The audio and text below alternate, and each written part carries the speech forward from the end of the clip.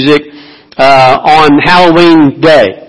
They just break out the Christmas music and they drop it on Facebook and on Twitter and Instagram. Hey, I'm into this. They tell our friends, and you can hear the Christmas music already going. And then there's the others that are a little slower to warm up. They have trouble with Christmas because it reminds them of something lacking or a loss or a sorrow, or they just really have come up empty from the attempts to make Christmas joyful. Because of all the food and all the gifts really just never quite does it for them. They're kind of burnt on that. And so it is a weird time of year, and I think one of the things that the Christian church has done in a very non-beneficial way is we've kind of gotten caught up in the hype in such a way that I think now sort of the posture that we have and the kind of way we talk is like, you need to kind of get ramped up for Christmas. You need to get in the Christmas spirit. What's wrong with you? You got this Grinch thing going. Why can't you get in the Christmas spirit? And it's as if we're trying to bring our joy to Christmas. As if somehow through the preps for the gifts and the preps for the food and feasting, the football games that we like and all of the things that are going to be going on through the new year and the holidays, it's like, okay, man, I want to bring my joy to Christmas. And I think that misses the point of the original Christmas message and really gets us off track. I hope today to be able to encourage us that it's not our job to bring our joy to Christmas. And I'm hoping that you'll see it's actually Jesus bringing the joy and we are the receivers of it. We need to turn it around because I want to listen to all the right Christmas songs. I want to make sure we have all the right gifts and have them wrapped. I want to have all the right decorations. And if we can have all that, maybe we'll have a good Christmas. And I've even heard people say, and you know it's true, you've heard it too, well, we're not going to have much Christmas this year. Things are tight. I'm not going to be able to have very much Christmas for my family. We don't have as much resources as we used to have. And all of a sudden, Christmas gets tied to how much human action can ramp up a temporal joy for a holiday season. And a lot of people the day after Christmas are like, is that it? They finish unwrapping their gifts, they finish stuffing their gut, and the next day they're like, is that it? Now let's go back to normal. Let's clean up this mess. And somehow I think that in buying into the way that the world sees holidays and sees Christmas and sees joy, we've missed and we've tried to be contributors to joy rather than receivers of joy. And the kind of joy that comes from humans and from the human spirit and from the human motive is usually not lasting joy. It's very temporal. So today I want to share with you some things I think that we can learn from the story of Jesus' birth in Luke 2 that might help us. So let's kind of launch out talking about our homes and what the model home should look like. The model home should look like an environment to know God, to grow in His likeness, and to show what He's like. That's what the model church should look like also. That we foster an environment where the knowledge of God is what we are seeking and communicating, so that in knowing God rightly through Jesus Christ and entering that relationship of faith with Him through the new birth that He grants us by His Holy Spirit through our faith in the Lord Jesus Christ and our repentance from sin, we enter into this place where we know Him personally, relationally, eternally. And as a result, we begin to grow in His likeness. He changes us. He transforms us. And then as we are transformed, we become examples to the neighborhood and the nations of what God is like. God is forgiving. God is just. God is holy. God is kind and He's benevolent and He's merciful. God is truthful. And the church begins to be transformed into that likeness where the church is holy and just and forgiving and merciful and exemplifying by the nature of God in us to the neighborhoods we live in and the nations we go to, that this is what the God we serve is like. And so this is our job, our goal. It's what we're after. So let's drop into Luke here in chapter 2.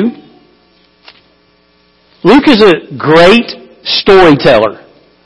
He gives probably the most details of anyone in the gospel writers, and he loves little details. And so we're going to kind of look at the structure of this passage, break it into 3 parts, and see how we can bring those over into our lives and mimic them in a way that I think will bring joy to us at Christmas through seeing Christ rightly, and allow us to do as the angels and communicate that joy and celebrate that joy to others.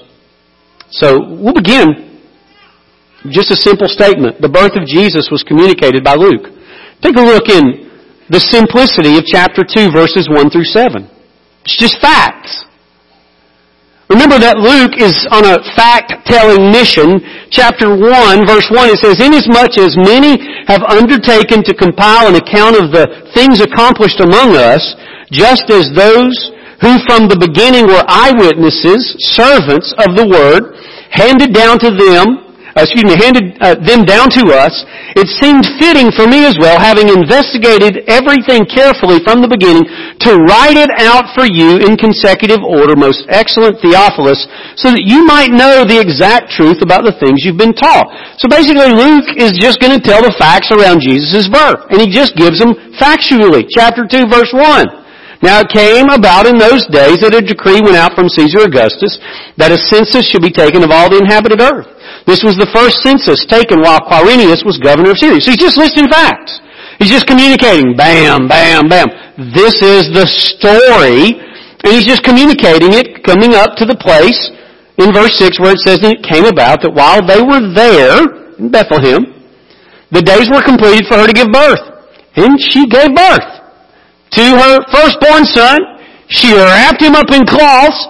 She laid him in a manger because there was no room for them in the inn." And so what is Luke doing? He's saying, fact, fact, fact, fact, fact, fact, fact, fact. And he wants you to absorb that and know that this is the eyewitness account that he received from the people who knew all this, who actually saw these things unfold.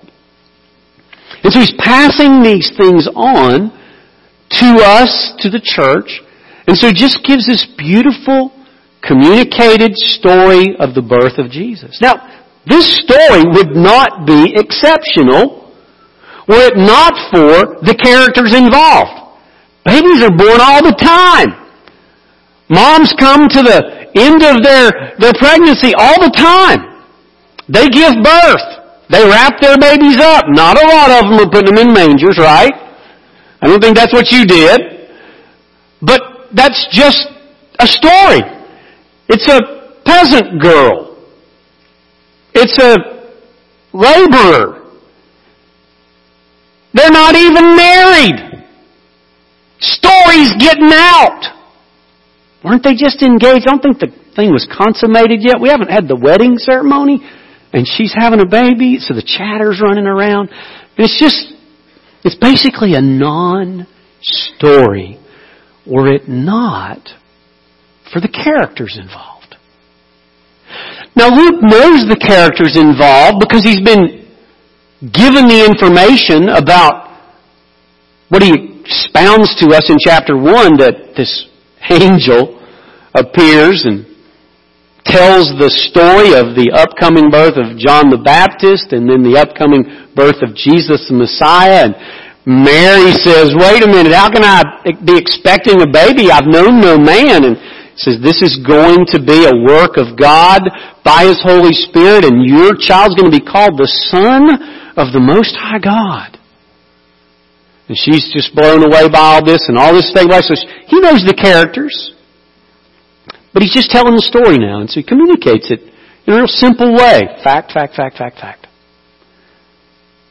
Verse 8 changes everything. It's like we go from these facts that are mundane, mom giving birth in a stable, laying the baby in a manger, they didn't have money, they couldn't get in the inn. She's kind of got this little bit of reputation going now because they weren't married. Joseph has had to have an angel actually come to him and say, "No, don't put her away. You marry her." And so it's just a mundane story, and then suddenly, angels drop in. And all of a sudden the birth of Jesus is celebrated by angels. So watch what happens in verse 8. In the same region, there were some shepherds. I love that it's shepherds. I don't know if you've thought about the two ends of the spectrum that God made His early revelation to, but you've got the wise men who are kind of like astrologers. They're intellectuals. They're kind of at the upper end of the intellectual and elite spectrum. And then you've got the low guys who are at the bottom end. The kind of equivalent today is like sanitation workers. They're just, the sanitation workers get off the truck and everybody's not hugging them. They smell like the work that they've been doing. Shepherds smell like the work that they've been doing. So when they came to town, people weren't really pleased if they came to eat at their restaurants. Like, oh man, come on, can y'all sit outside? Y'all smell like sheep. They were not the favored people to hang out with. So you got these two ends of the spectrum. When God first reveals the birth of Jesus, He chooses a very special revelation to both ends of the spectrum, so that when the angel says in a minute, this shall be for all the people, we're understanding it's going to go from the high to the low in human strata of how we see people. And so, verse 8, they were keeping watch over their flocks by night, verse 9, and an angel of the Lord suddenly stood before them, and the glory of the Lord shone round about them. Could you imagine this moment?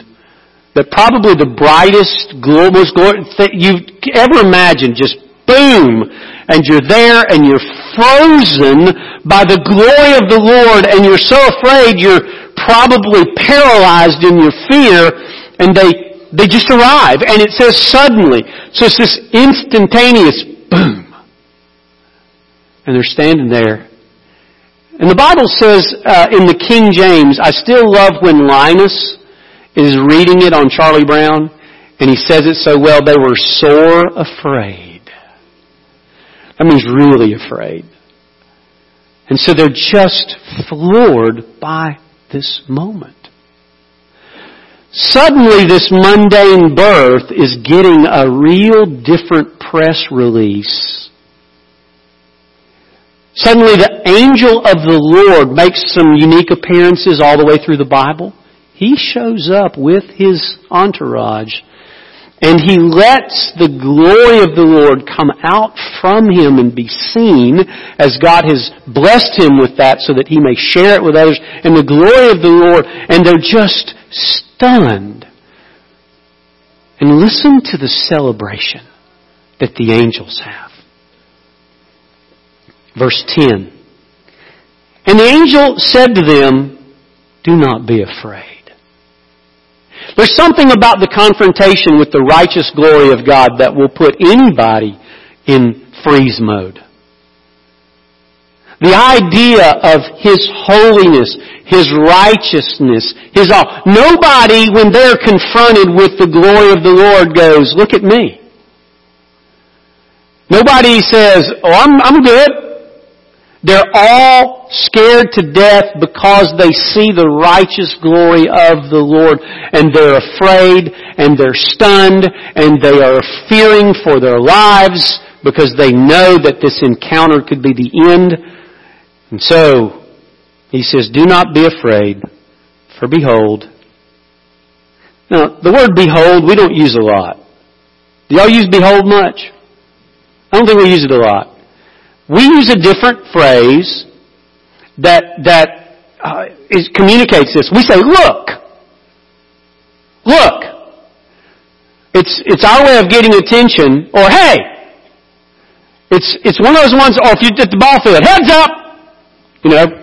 It's one of those terms that we don't use today, but back then it meant you need to be attentive to this. You need to hear it. You need to see it. You need to know what's going on here. And so he says, look here, guys.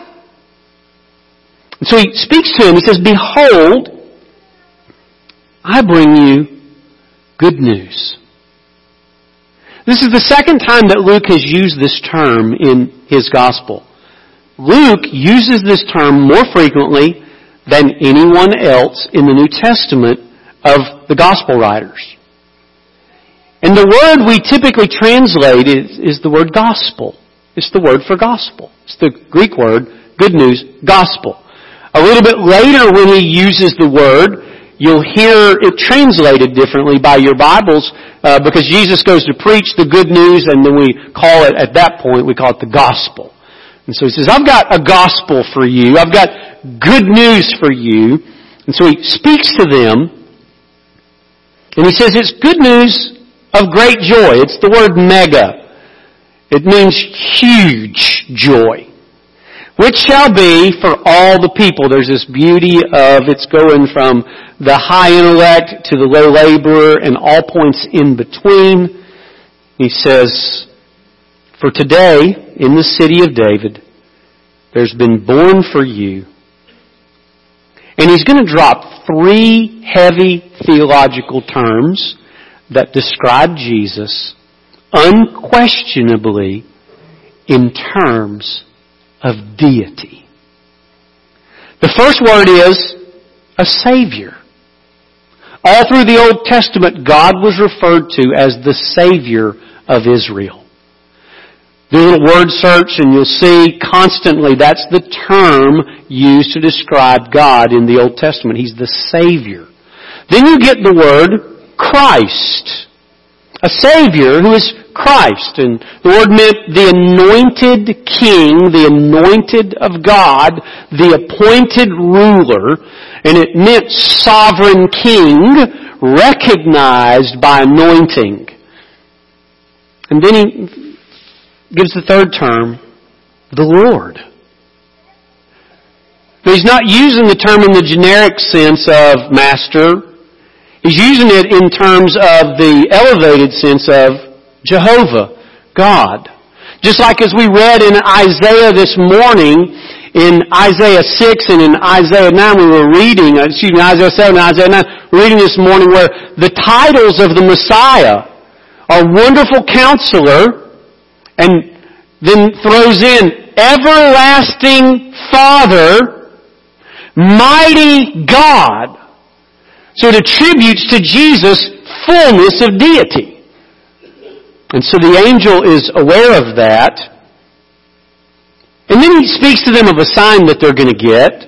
We'll come back to that in just a second. But look in verse 13. And suddenly there appeared with the angel a multitude of the heavenly host praising God. So this angel steps out, shows the glory of the Lord, engages conversation with these guys who feel like they're about to die. Fear not, I've got good news for you. For behold, look, hey, heads up, today, for you, for all the people, has been born a Savior, Christ the Lord. And suddenly the background music starts and the heavens light up with the glory of this multitude of angels who begin speaking these words of praise about the Messiah. Why the big deal? Why are they showing up and going, hey, we got some good news and let me show you how big of a deal it is? And suddenly the heavenly host opens up and all these angels are speaking powerfully. Listen to what they say. Glory to God in the highest. And on earth, peace among men with whom He is pleased. It's like, wow. I want you to come with me to Colossians chapter 1 for just a second. And I want to tell you why these guys are making such a big deal. I think, in a sense, it's obvious. So, I don't want to insult our intelligence. We kind of know it's a big deal. But these angels, they know who this little dude in the manger is. They know what's wrapped up in the cloths. They know what's sitting there inside the feed trough. They know. And what they're trying to do is they're trying to help the shepherds wrap their minds around something so big that it takes the glory of the Lord to get it across to them and the heavenly host to pronounce it. Colossians chapter 1 verse 13. Listen to this reading of what the angels understand. This is what the angels, they know who they're talking about. Verse 13. For He delivered us from the domain of darkness and transferred us to the kingdom of His beloved Son, in whom we have the redemption, the forgiveness of sins, and He is the image of the invisible God, the firstborn over all creation. For by Him all things were created. Can't you see the angels? They're sitting there going, this is the guy that made everything wrapped up in these blankets. That's why they're making this proclamation. For by Him all things were created, both in the heavens and on earth, visible and invisible, whether thrones or dominions or rulers or authorities. All things have been created by Him and for Him. In other words, He's not just making them, they're being made for Him. Saturn and Jupiter and universe, He made them. I always think about the movie Aladdin at this point. The original one, the Disney one with Robin Williams as the genie. In this one moment, he kind of does this thing, and you know Robin Williams was fantastic at these character voices, and he does this one moment where he stretches way out up into the sky, and he says, "Great big power!" And then zoop, he drops down into the bottle, and you zoom down in, and he says, "In a little bitty bottle." Listen. The power from which the universe came into existence is laying wrapped in cloths, lying in a manger, and the angels are showing up going to shepherds going, you got to get this. You got to get your mind around this. You got to understand this. This is the biggest deal ever. And so the heavenly hosts all show up and start saying, "Glory to God in the highest!" And so they're convincing the shepherds of this great joy. Why should you have such joy? Because the infinite one has become finite, and He is going to save you from your sins. Listen to what it says in Colossians as we go on. Verse 17, and He is before all things, and in Him all things hold together. By the way, all the molecules in your body right now are being held together. All the atoms in your body are being held together right now because Jesus wants them to. Think about this power. Listen, you don't need to bring joy to Christmas. You need to come to Christmas to get it. We're not talking about stuff you can buy that next year you won't care about and food that you can eat so that you'll get so stuffed that afterwards you don't even like food. We're not talking about that. We're talking about infinite glory that is beyond anybody here's comprehension. And they're trying to get this word into the shepherd's head. And the shepherds are like, what?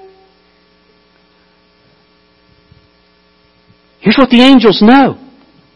Verse 18, He is the head of the body, the church. He is the beginning, the firstborn from the dead, so that He Himself might come to have first place in everything. For it was the Father's good pleasure for all the fullness to dwell in Him, and through Him to reconcile all things to Himself, having made peace through the blood of His cross.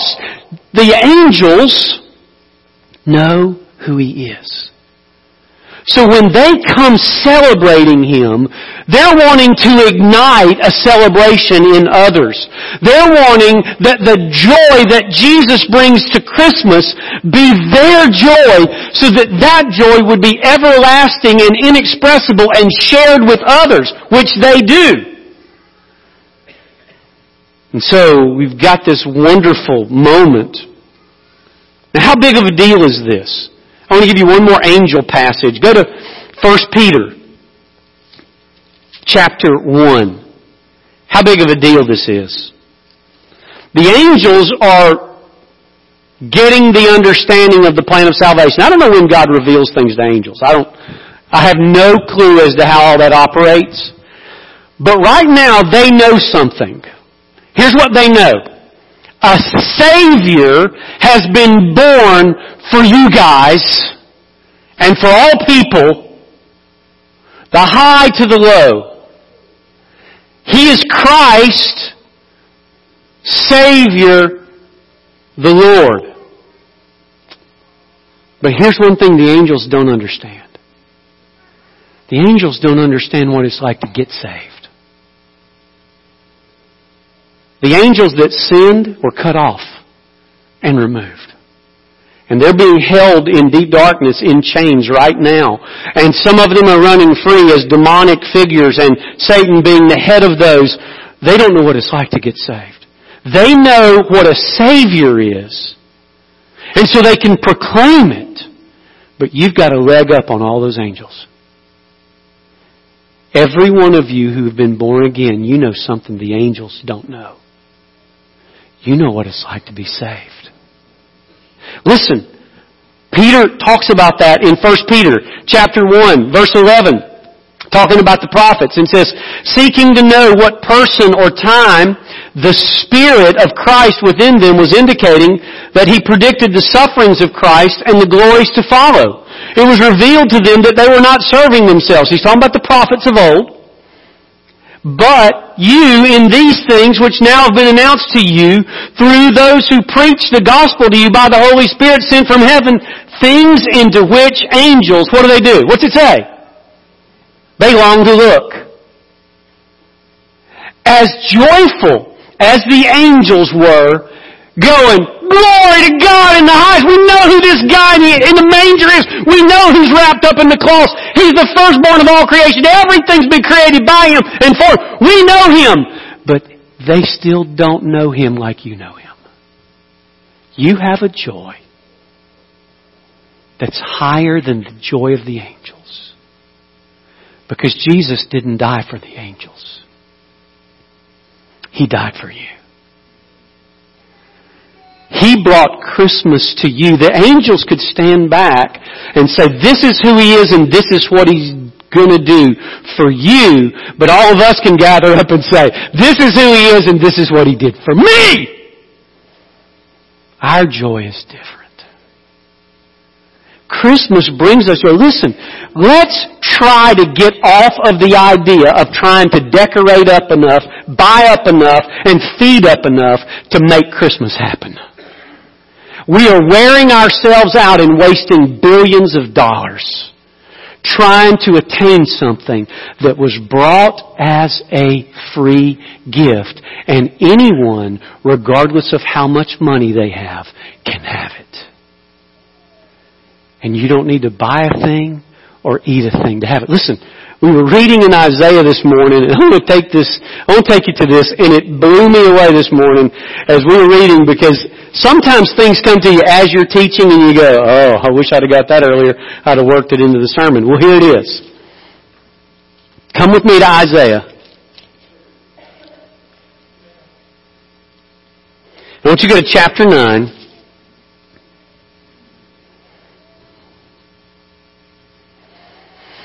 And it's the promise of the Messiah. It's the promise of His arrival.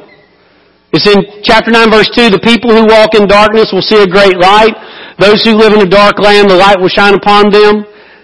Thou shalt multiply the nation. Thou shalt increase their gladness. But look at what it says they're going to be glad in. And this one really convicted me this morning. It kind of messed up my whole Christmas prep, okay? It says in chapter 9, verse 3, they will be glad in Thy presence. Make sure you're putting a C in there for presence.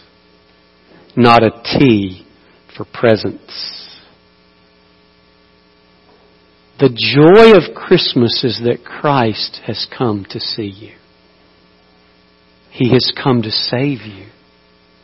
And He has come to inhabit you, so that He would put the fullness of His presence by the Holy Spirit in you until the time you could fully behold Him.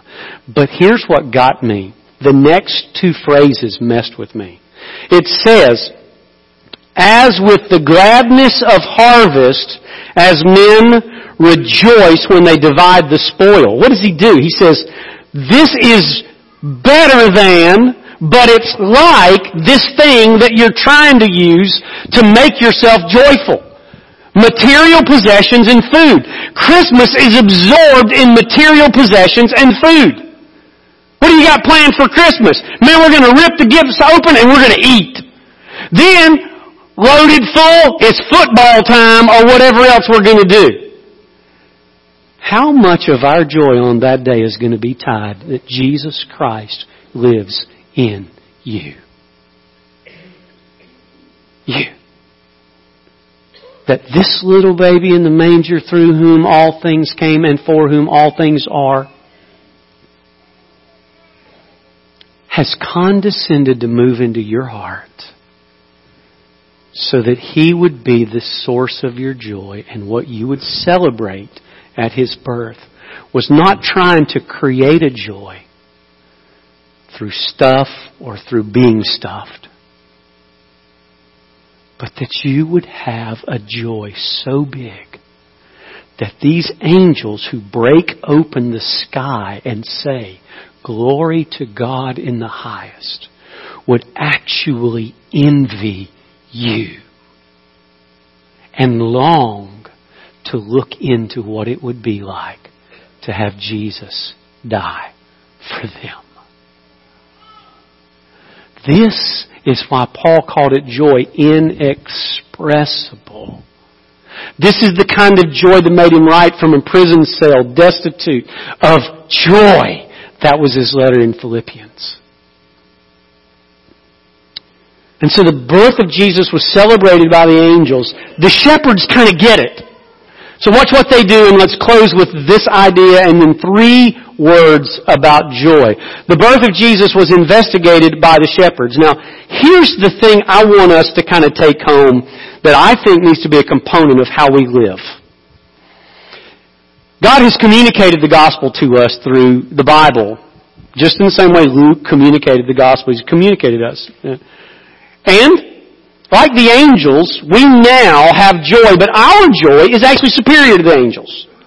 Because not only do we get to see who Jesus is, as they do, and know who He is, but we've been saved by Him, we've been born again because of His death on the cross, His resurrection from the dead, His life of righteousness for us. We have Him and we possess Him and He lives in our heart.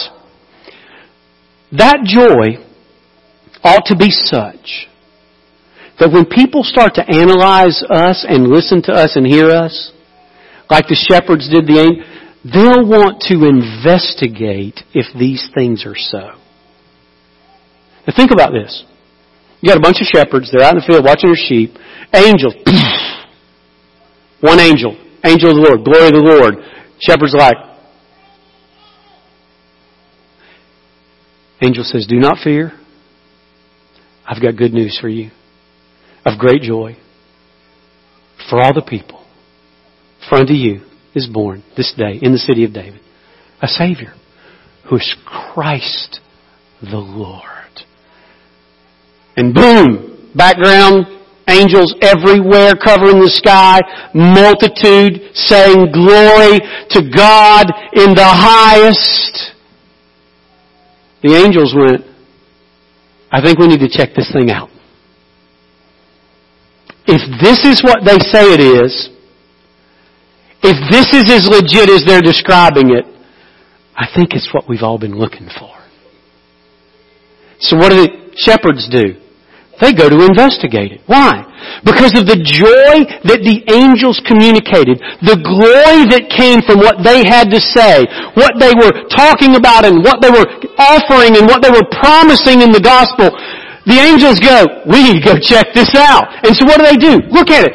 It says right there in Luke, chapter 2, verse 15, "And it came about when the angels had gone into heaven, the shepherds began saying to one another, 'Hey, let's go to Bethlehem right now and see this thing which the Lord has made known to us.'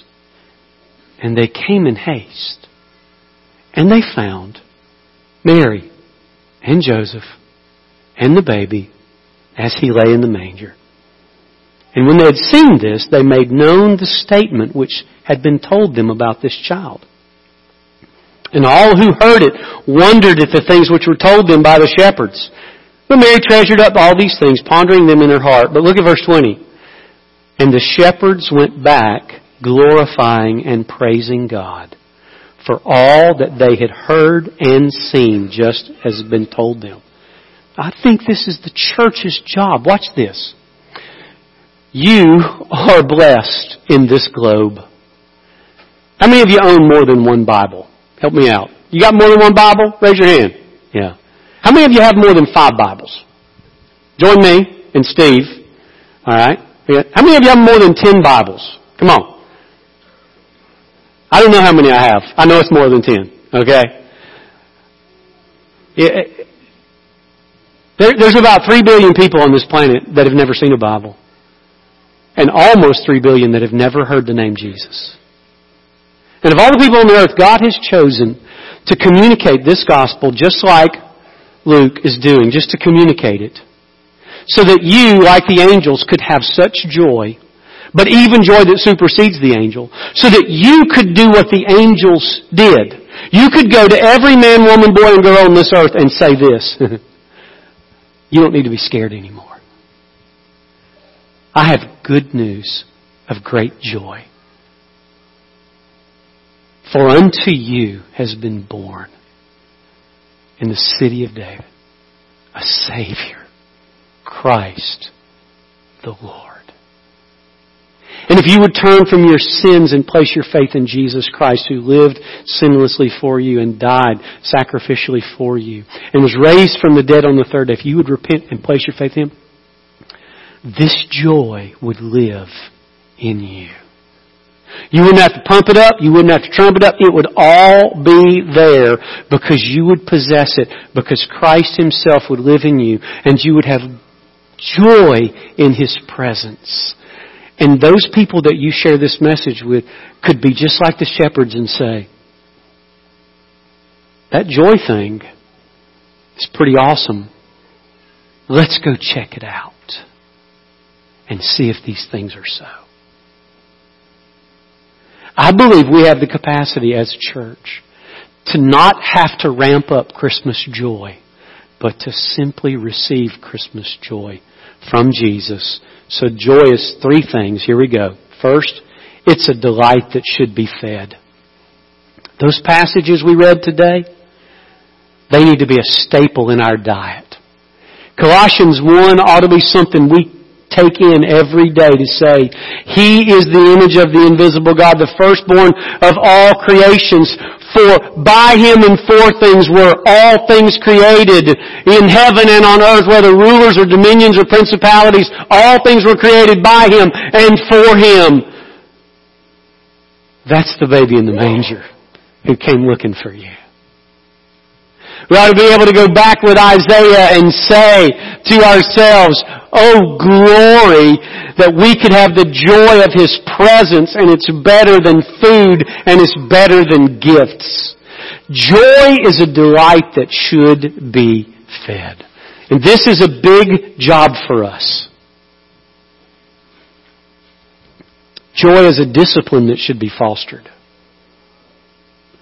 When we stuff ourselves with food and gifts, we leave very little room for Jesus. When we spend so lavishly and eat so gluttonously, we leave very little room in our souls for something so wondrous. It's easy to get these things backwards. Am I saying don't give gifts and don't eat? No, I'm not. But I don't think we're holding it in the right balance. It is a discipline to be fostered. In order for me to have the right hunger for the right things, I have to cut off my intake of the wrong things. There's no way I can sit down at lunch when Sherry fixes this wonderful Sunday lunch if on the way between church and home I stop and get 3 packs of my favorite Doritos. I wolf those Doritos down, and by the time I get home, I'm kind of like pushing food around on my plate. And one of the most wondrous meals that I get all week, this awesome laid out Sunday dinner with turkey and mashed potatoes and gravy. Y'all following me? This is what I'm going home to today. Alright, and green beans and all these wonderful things. I'm really revved up about that. But I'll tell you, if I go get a Sonic Burger double with cheese and some tots, I'm going to really mess that up. And I think we're messing up the joy of enjoying Jesus by gluttonizing ourselves with other stuff. And it's crowding out the joy in our homes and in our hearts. So it's a discipline to be fostered. I have to work on it. Finally, it's a draw that should be felt. Last night, I went to the wedding reception for Landon and Anna. I don't know if you know those kids. You ought to. They're wonderful. They love Jesus and they're surrounded by godly friends and family. Those kids have joy in each other. Not just the couple, but all. They had a wedding party yesterday with 12 on each side. Alright? It's the most people I've ever done a wedding with. There's 24 people attendance up here. It's like, that's huge. And so, I saw the joy they all had in each other. I don't know if you were at the wedding, but as each guy passed by Landon, he came up, he grabbed Landon and hugged him. And every one of these guys, unprovoked, said exactly the same thing. Said, I love you, bro. I love you.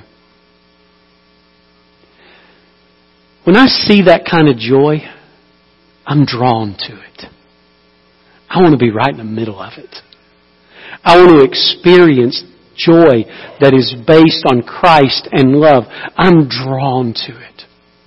When those angels popped out of the sky and started telling all of these things, the shepherds were so drawn to the joy that the offer held that they said, we must hurriedly go and see what this is about.